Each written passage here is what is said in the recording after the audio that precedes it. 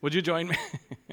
Would you join me in turning to Romans 13? We're first into 13 now in our journey through Romans. We must be close to 50 sermons or so by now. I'm not actually sure. In our ongoing effort to preach through whole books of the Bible for as long as it takes, we arrive at Romans 13. I'll say, too, as the thought crosses my mind, I'm pretty sure I'm going to go with Matthew for after Romans, the Gospel according to Matthew. That's coming quicker than I sort of was anticipating, having to pick another book to preach through. Being in Romans 13 kind of signaled me to look into that a little bit. But today, Romans 13, 1 through 7, the title, The Christian and the State. Wonderful Thanksgiving topic, I guess. It is what it is. Well, in Romans 13, Paul is still working out his call to godliness that began at the beginning of chapter 12, verses 1 and 2.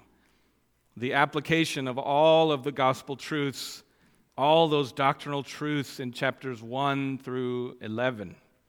And what Paul is on about here in our text is that sooner or later, Christians in every country have to think about their relationship to the state, to the varying degrees of human government all around them. You will come to terms with some of that eventually, depending on where and when you are. That total dedication to God, which Paul calls for at the beginning of chapter 12, being transformed in one's thinking and not being conformed to this world, that total dedication involves thinking as a Christian with regard to how one relates to governing authorities, from police officers and city councilors to governors, senators, and presidents, all of these and everything around and in between. Authorities which are put there by God and are under the sovereign authority of God, according to His good designs and for your good and for His glory. And to put even a finer point on it, one of the ways that Christians express their commitment to God is in how they relate to rulers, authorities, and the laws of the state. But are there any exceptions? Even as it seems from the way you'll see Paul writes of it here, that there are not. Aren't there exceptions to this call to be submissive to our elders and leaders and authorities? Certainly there is a place for civil disobedience, isn't there? Even as displayed in the New Testament and then throughout church history, right? Isn't there? And how should we think about all this as Christians? Well, this is our task for these few minutes this morning. Before we turn to the text, let's pray once more and ask the Lord's blessing, as we always do before we read His Word. Father, thank you for this time. Thank you for your Word and a time to look into it and to proclaim its truths, to herald the wonderful designs, truths, and doctrines of your Word, of your will, of your gospel, of your gospel's effect on your people and the world. Help us to consider these things deeply and humbly. Guard us into the truth. Guide us into the truth, we ask, and guard us from error, we ask. Would you do that and help us to see? We know that spiritual things, seeing spiritually and humbly, comes from the Spirit. And so we look to you and ask for your help. And we pray this in Jesus' name. Amen. Okay, Romans 13, 1 through 7. Let every person be subject to the governing authorities. I note there's a period right there. For there is no authority except from God, and those that exist have been instituted by God. Therefore, whoever resists the authorities resists what God has appointed, and those who resist will incur judgment. For rulers are not a terror to good conduct, but to bad. Would you have no fear of the one who is in authority? Then do what is good, and you will receive his approval, for he is God's servant for your good. But if you do wrong, be afraid, for he does not bear the sword in vain. For he is the servant of God, an avenger who carries out God's wrath on the wrongdoer. Therefore, one must be in subjection, not only to avoid God's wrath, but also for the sake of conscience. For because of this, you also pay taxes, for the authorities are ministers of God, attending to this very thing. Pay to all what is owed to them. Taxes to whom taxes are owed, revenue to whom revenue is owed, respect to whom respect is owed, honor to whom honor is owed. The holy and inerrant Word of God. All right, there are 4 points today. This first one is the main one, I think. Longest one, anyways. Verses 1 and 2, the Christian's submission to human government. The Christian's submission to human government or the state. Verses 1 and 2. So, the first bit of verse 1 again. Let every person be subject to the governing authorities, human government, the state. Christians are to be good citizens. Is that a controversial thing to say? I don't know. Christians are to be good citizens, even the best citizens, obeying those in power as the leaders of the land. Spiritual relationships do not overthrow natural relationships. Christians may not justify lawlessness on the grounds that the state is not Christian. Therefore, we don't need to obey. Let every person, including all Christians, be subject to the governing authorities. Broad, universal principle, period. Paul gives his reason for this. Receive the clear teaching of God's word. This is not unclear now. The rest of verse 1 and 2. For there is no authority except from God. And those that exist have been instituted by God. Therefore, whoever resists the authorities resists what God has appointed. And those who resist will incur judgment. Do you see? So, the starting point for Paul's argument and the ground of the believer's relationship to the state is the doctrine of the sovereignty of God.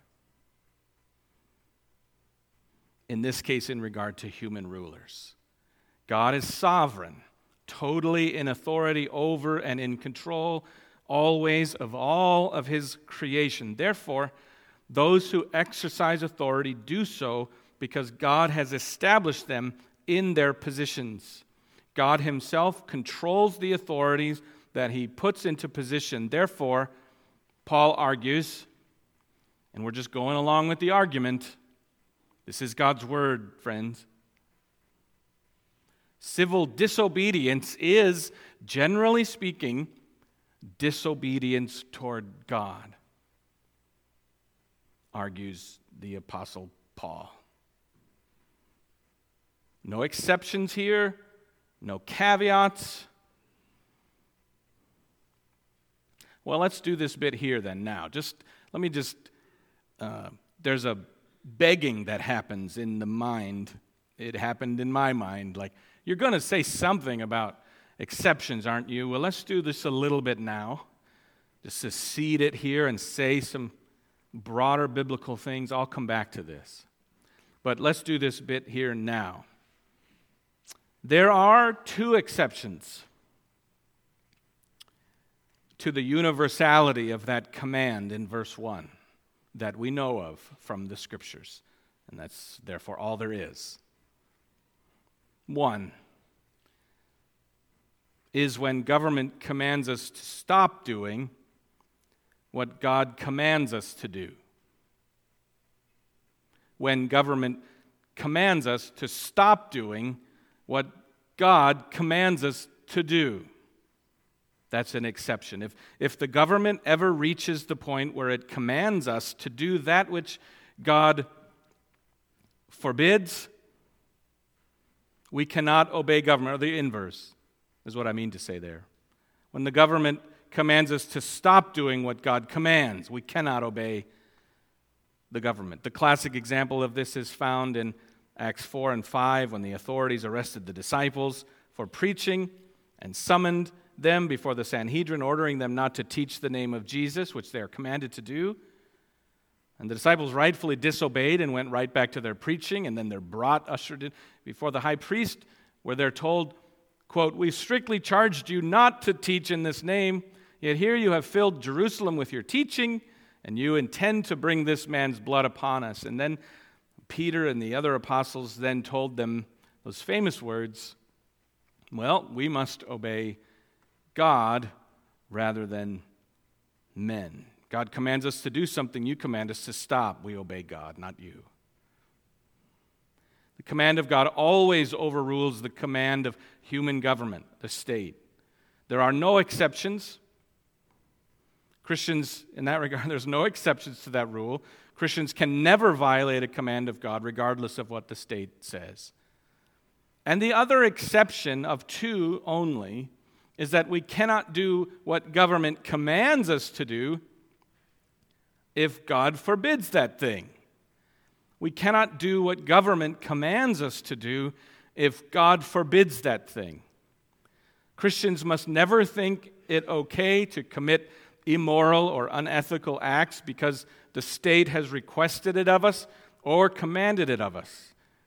When they tell us to do what God told us not to do, at that point we must be disobedient toward the state. It may cost the Christian much, maybe freedom, maybe our lives, but Christians in those situations throughout history go to jail or to their deaths realizing they go there in obedience to God. But apart from those difficult circumstances where the exceptions apply, in all other circumstances we are called to submit biblically to the government which is over us. There is a universality, a broad expectation in Romans 13:1a, isn't there? Let every person be subject to the governing authorities. This is the main idea, and the rest of these verses support that idea, that principle. We are to respect and obey authority. We are to submit to authority. God's world is a world filled with and ordered by authorities, by hierarchical relationships. And as part of that ordered world, God has designed human government to be society's protectors and the enforcers of civil order and law. Perhaps the most simple and straightforward example of this is the work of local police officers. An example that takes all of this right down to our very streets, to the safety and security afforded us in front of our homes, in front of our businesses, where we drive, where we walk, where our children play, where they enforce the order which God has designed. What a grace that is. What a grace that is. Part of what theology calls common grace. You enjoy that. The benefits of that. What a precious, wonderful thing. The very clear principle, each of us is to be in subjection to the governing authorities. Now, let's loop back and build more on that basis which Paul gives for this very clear and general principle, still now in verses 1 and 2. Paul tells us why we are to respond to civil authority, whether it's at a national level, a state level, or the local level, whether we're talking about America and South Dakota in 2022 or Rome in the first century and everything before and in between and after in this world. We are to submit to all of them, and there is good reason why. Again, second bit of verse 1 and verse 2, first half of verse 2, read this way again. For there is no authority except from God. Just to make sure you couldn't misunderstand, the rest of verse 1 says, and those that exist, which is all of them that do, have been instituted, every single one of them, by God. First half of verse 2. Therefore, whoever resists the authorities resists what God has appointed. This is very simple math, isn't it? It's not hard to understand. Not at all. Very clear. So let's break down Paul's reason for our obedience. There's 3 bits to this. First, authority is by divine decree. Authority is by divine decree. Civil authority comes directly from God. That's the implication, isn't it? There is no authority except from God, and those that exist have been instituted by God. Civil authority comes directly from God. When God created humanity and designed our life on the earth, God designed authority structures. 3 basic institutions, 3, as theology calls them, spheres of authority: marriage and family, the church, and civil government, or the state. Marriage and family. You know more intimately that one, I suppose. We all are born of mothers, and many have mothers and fathers, and many of us are in families now, married, children, so forth. So we have intimate knowledge of this, marriage and family. It's a sphere of authority. God designed in the very beginning that a man and a woman would leave their parents and come together in a union, an institution known as a marriage, and that out of that marriage would come a distinct family, which is the basic unit of social life and society as a whole. It is a sphere of authority in which there is husband who is head and wife who's called to joyfully submit, children who are called to obey their parents. The verses should be popping in your head for all of those. That's one sphere. The second one is the church, or the people of God. God has a people whose life He leads, controls, and orders, and they are in society, and in these times between the times, they're in the world. They are in the world the standard bearer for God's word and His will. They are the symbol of, or a glimpse of, the promise of heavenly life with God. God has instituted a people to be salt and light in this world. That is a sphere of authority unto itself. The marriage and family cannot dictate to the church. The state cannot dictate to the church. It's not their sphere. And then there's the third one, civil government, or the state. God ordained it for the protection and the preservation of social order and for the punishment of those who do evil. Civil government exists because God designed it. We'll speak more of the purpose of government when we get to verses 4 and 5. So what this verse says, these end of 1 and beginning of 2, what's said here is simply that there is no authority of any kind except from God. God has created the social order, and human government is by God's design. No tyrant ever seized power, but a sovereign God had to ordain it, had to allow it. And somehow within the sovereignty of God, it fulfills His purpose. He providentially works His purposes through to the end, through sinful and sometimes righteous actors. The second bit, the first is that authority is by divine decree. These are bits of Paul's reason for the command at the beginning of verse 1. The first, authority is by divine decree. Second part of Paul's reason for our obedience, coming now from verse 2, resistance to government is rebellion against God. Sin against civil authority is a sin against God who put that authority there. Just so we're clear, read it again. Verse 2a, therefore, whoever resists the authorities, there's no exceptions listed there, no caveats, just this broad general rule.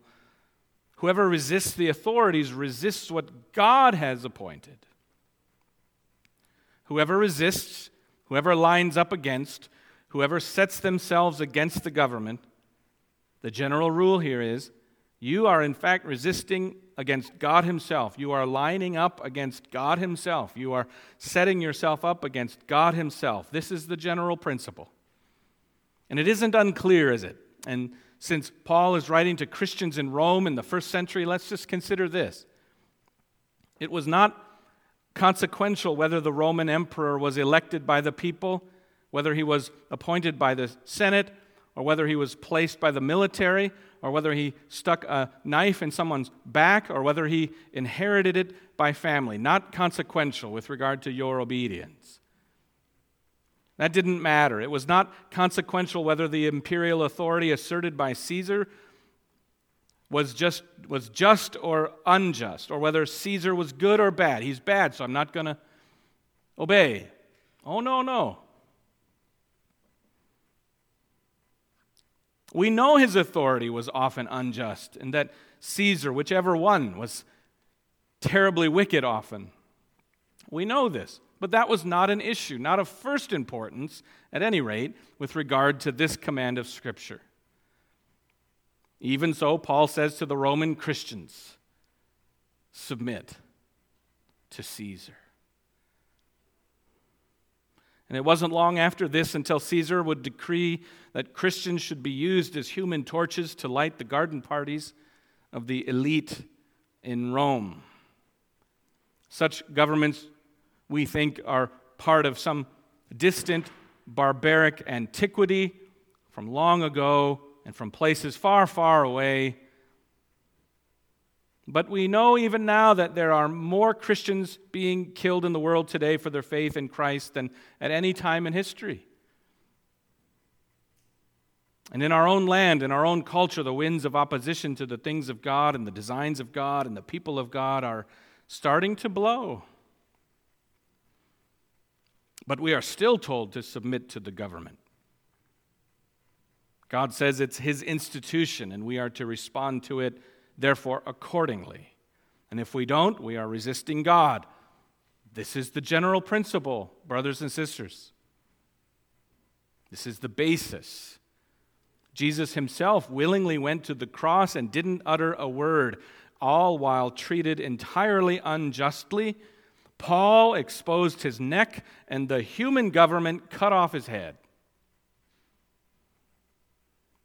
God is behind government, and to rebel is to rebel against Him.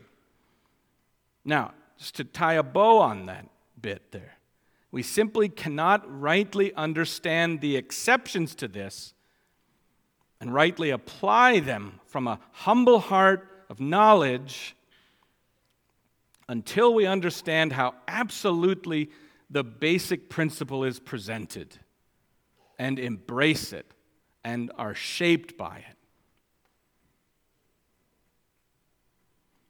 The third bit of his basis for the general command in verse 1, it's the last part of verse 2, and those who resist will incur judgment. Those who resist are to be punished by God's design. Punishment. There's punishment. There is a consequence for rebelling against the law, for transgression of the law in this life, in these nation states and cultures, civilizations, from those authorities. And I think this is Paul's primary meaning here, but also more broadly in the end on Judgment Day.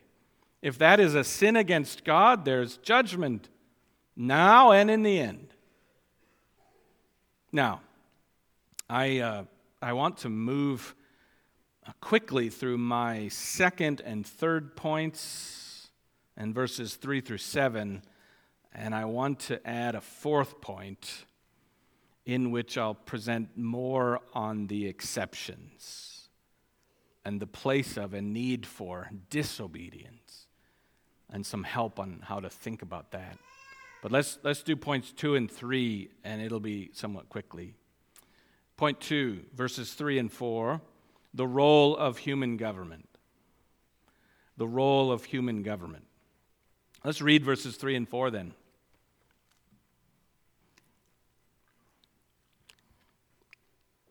Be asking yourself, what is the role of human government by God's design? For rulers are not a terror to good conduct, but to bad. Would you have no fear of the one who is in authority? Then do what is good, and you will receive his approval, for he is God's servant for your good. But if you do wrong, be afraid, for he does not bear the sword in vain, for he is the servant of God, the diakonos, the minister, the servant. He is the servant of God, an avenger. Boy, that's quite a word. An avenger who carries out God's wrath on the wrongdoer. So, this is not that hard to understand, I don't think. Government serves to restrain evil by God's design. And don't you benefit from that?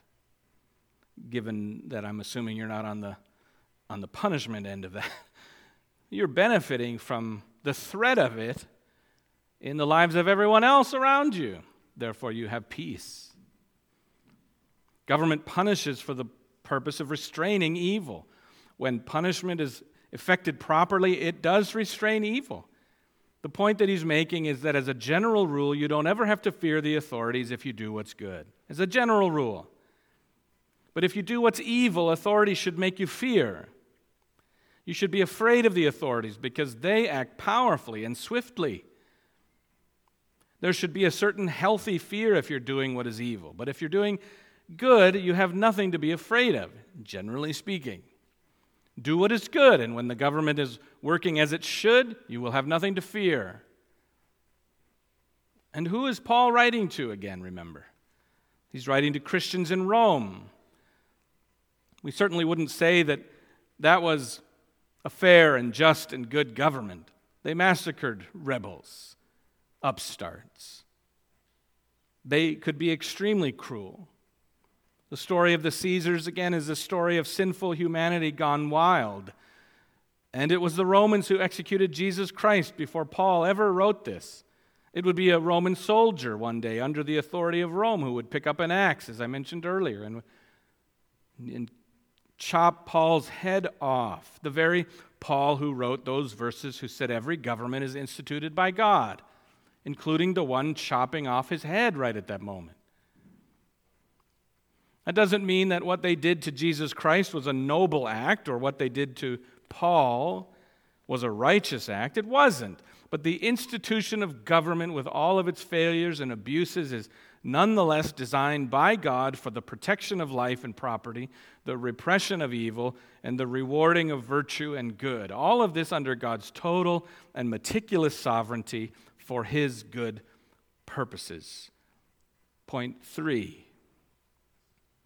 The dynamics of this obedience, verses 5, 6, and 7. Verse 5 indicates the depth of obedience which is required of us. It reads, verse 5, therefore one must be in subjection, not only to avoid God's wrath, as he's just written about, but also for the sake of conscience. We are to be in subjection not just because we are afraid of being punished, but because unlike the world, we understand that the state is divinely instituted and that rulers are wittingly or unwittingly God's servants. Christians are able to see the big picture because we have the Word of God and we have God's Spirit. And thus, through our informed consciences, we are able to live in a profound, deep subjection. How does it work out practically? Well, verses 6 and 7 give a little of that. Verse 6, For because of this, you also pay taxes, for the authorities are ministers of God, attending to this very thing. And that's one of the ways that the rubber really meets the road, isn't it, for us? But it was the same for the Romans, who were probably more likely to be exorbitantly taxed than we, although perhaps that's an argument to be had these days. I'm not sure. But the Roman Christians were to pay their taxes, even if viewed as unjust, understanding that government authorities are God's servants. And verse 7 then ties the bow on this matter of obligation. Verse 7 reads, "Pay to all what is owed to them, taxes to whom taxes are owed," and now he's broadening out, isn't he? "Revenue to whom revenue is owed, respect to whom respect is owed, honor to whom honor is owed." It's sounding like Peter at that point. Honor the emperor. As Christians, we may really dislike the politics of a particular person in office at a particular time. We may be disgusted by such a person's scandalous conduct or words. But none of this at all removes our obligation to respect the office. The office exists by the design of and at the discretion of God, and the man is placed there by God. Honor the emperor.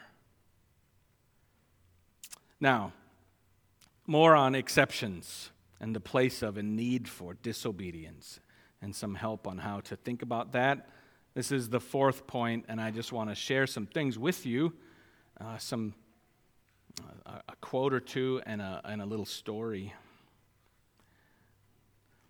First, I want to share a quote with you. Well, let's call point 4 Christian civil obedience, some help. Christian civil disobedience. Should I start again? Christian civil disobedience, some help. This is Tom Schreiner, a very faithful theologian and biblical commentator. I respect him very much. He writes helpfully, quote, on our text, "This text is misunderstood if it is taken out of context and used as an absolute word so that Christians uncritically comply with the state no matter what is being demanded. What we have here is a general exhortation that delineates what is usually the case. People should normally obey ruling authorities. The text is not intended as a full-blown treatise on the relationship of believers to the state. We have the whole Word of God for that. It is a general exhortation, rather, setting forth the typical obligations one has to civil authorities. Indeed, Paul envisions a situation in which the governing authority carries out its task by punishing evildoers and rewarding those who do what is good. Paul was keenly aware that the ruling authorities had put Jesus to death, and as a student of the Old Testament, he was well schooled in the evil that governments had inflicted on the people of God. It was simply not his intention to detail here the full relationship of believers to the government. Paul would not disagree with the call to obey God rather than rulers when they attempted to squelch the preaching of the apostles, the preaching of the gospel.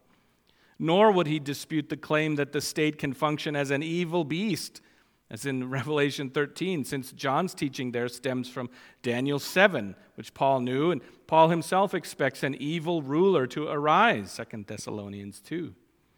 The intention in Romans is to sketch in the normal and usual relationship bedrock between believers and the ruling power.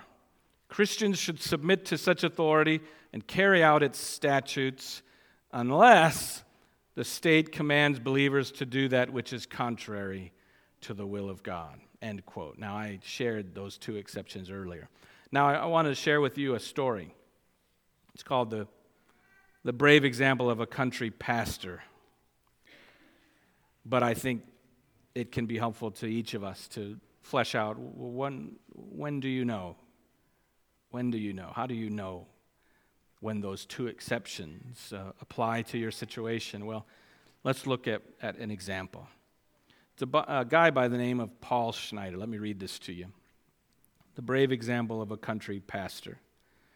Paul Schneider was one faithful Christian who did not compromise with the Nazis, and through whom the Lord spoke, first from his prison cell and then from his grave. Schneider was a Reformed German pastor of two churches in the small neighboring towns of Dickenscheid and Wamrath in west-central Germany. Simply because he did not allow the Nazi minority within these churches to act on their ideology in matters that concerned the church, the Gestapo arrested him on May 31st, 1937, and kept him in prison without charge for 8 weeks. When they finally released him, they gave him a deportation order, as it was called, that prohibited his return to his congregations, an order that he promptly tore to pieces in the presence of the Gestapo officials. As he explained in a letter written to the Reich Chancellery in Berlin, the charges of injustice and rebellion leveled against him were unproven in a court of law and were untrue. Therefore, he would not obey the Gestapo order to stay away from his churches. God had placed him in charge of these congregations, and they wanted and needed him to return to them. He had made solemn vows to them before God at his installation, and he had no intention of breaking those vows. Schneider knew that the course of disobedience he had undertaken was very dangerous, and he lists in his letter the consequences of, quote, threats, fines, arrest, detention that he could face as a result of his actions. He was also fully aware of Romans 13:1, our text, the general broad command. He was also fully aware of Romans 13:1, a verse that had been thrown in his face multiple times by the Gestapo.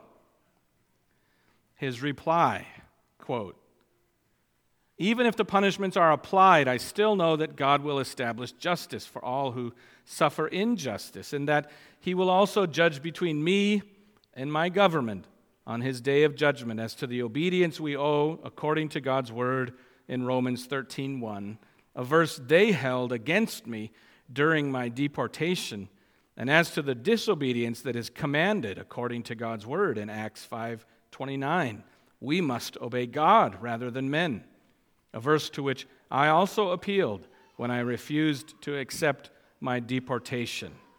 The story goes on. He concludes his letter by reminding the Reich Chancellery that the Lord of the church is also the Lord of the government, and that his decision to obey his Lord and theirs, rather than their instructions, is the right course.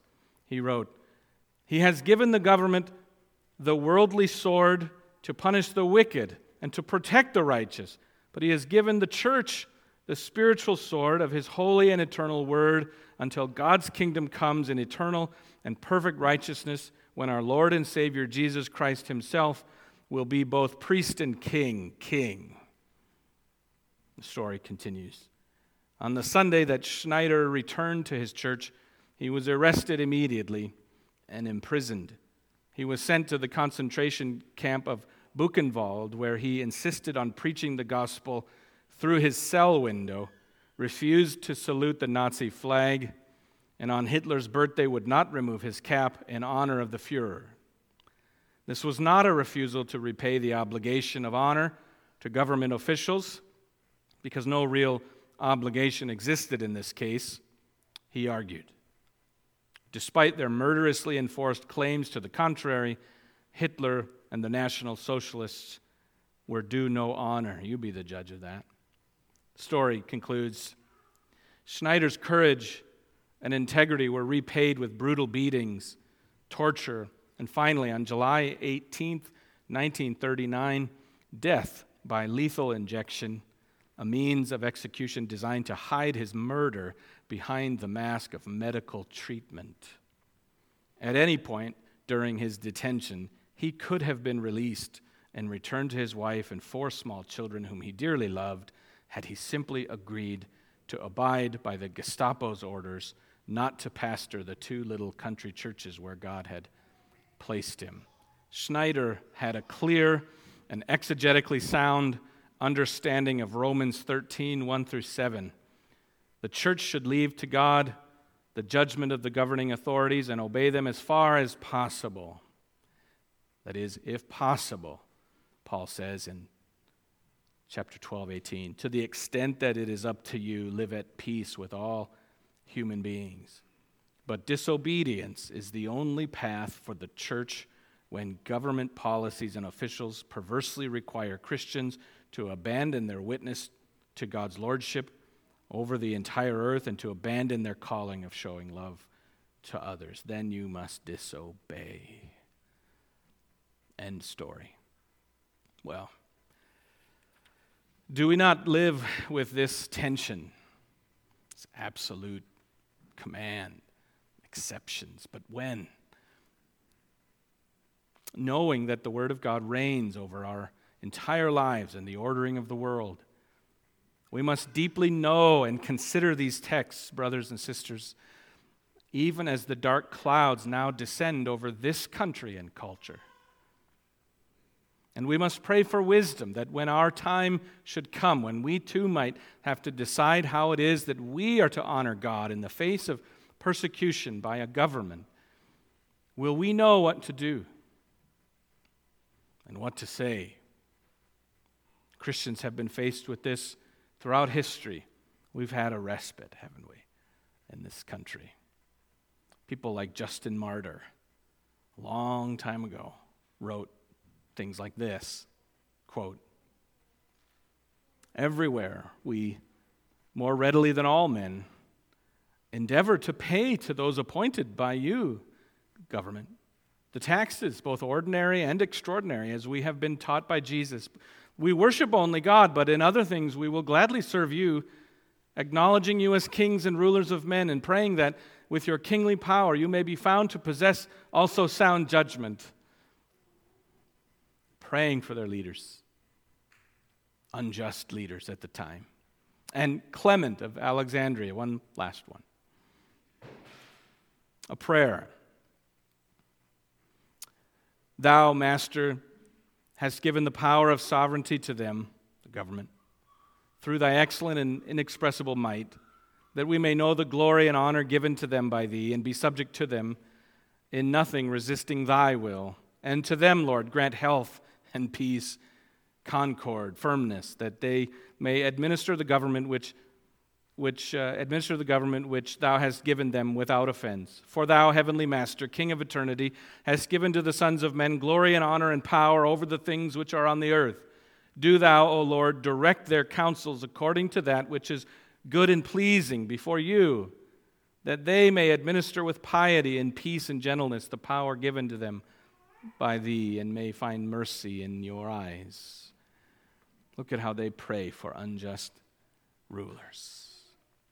Through Jesus Christ, we can live out our duty to obey as described in the Word of God, and we can also fulfill our duty to disobey when it is the will of God to do so. One more Nazi tidbit, and I'm done. Just a couple sentences.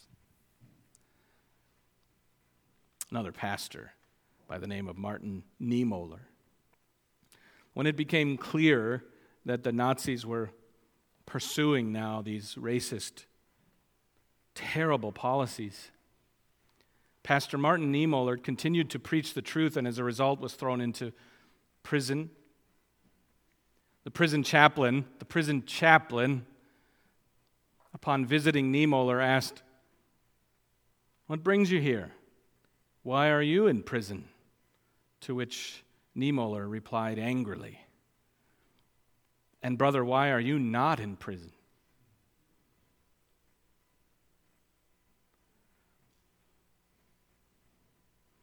Oh, that the Lord will give us wisdom in these things, and that we will know what to say and what to do for His glory and our ultimate good.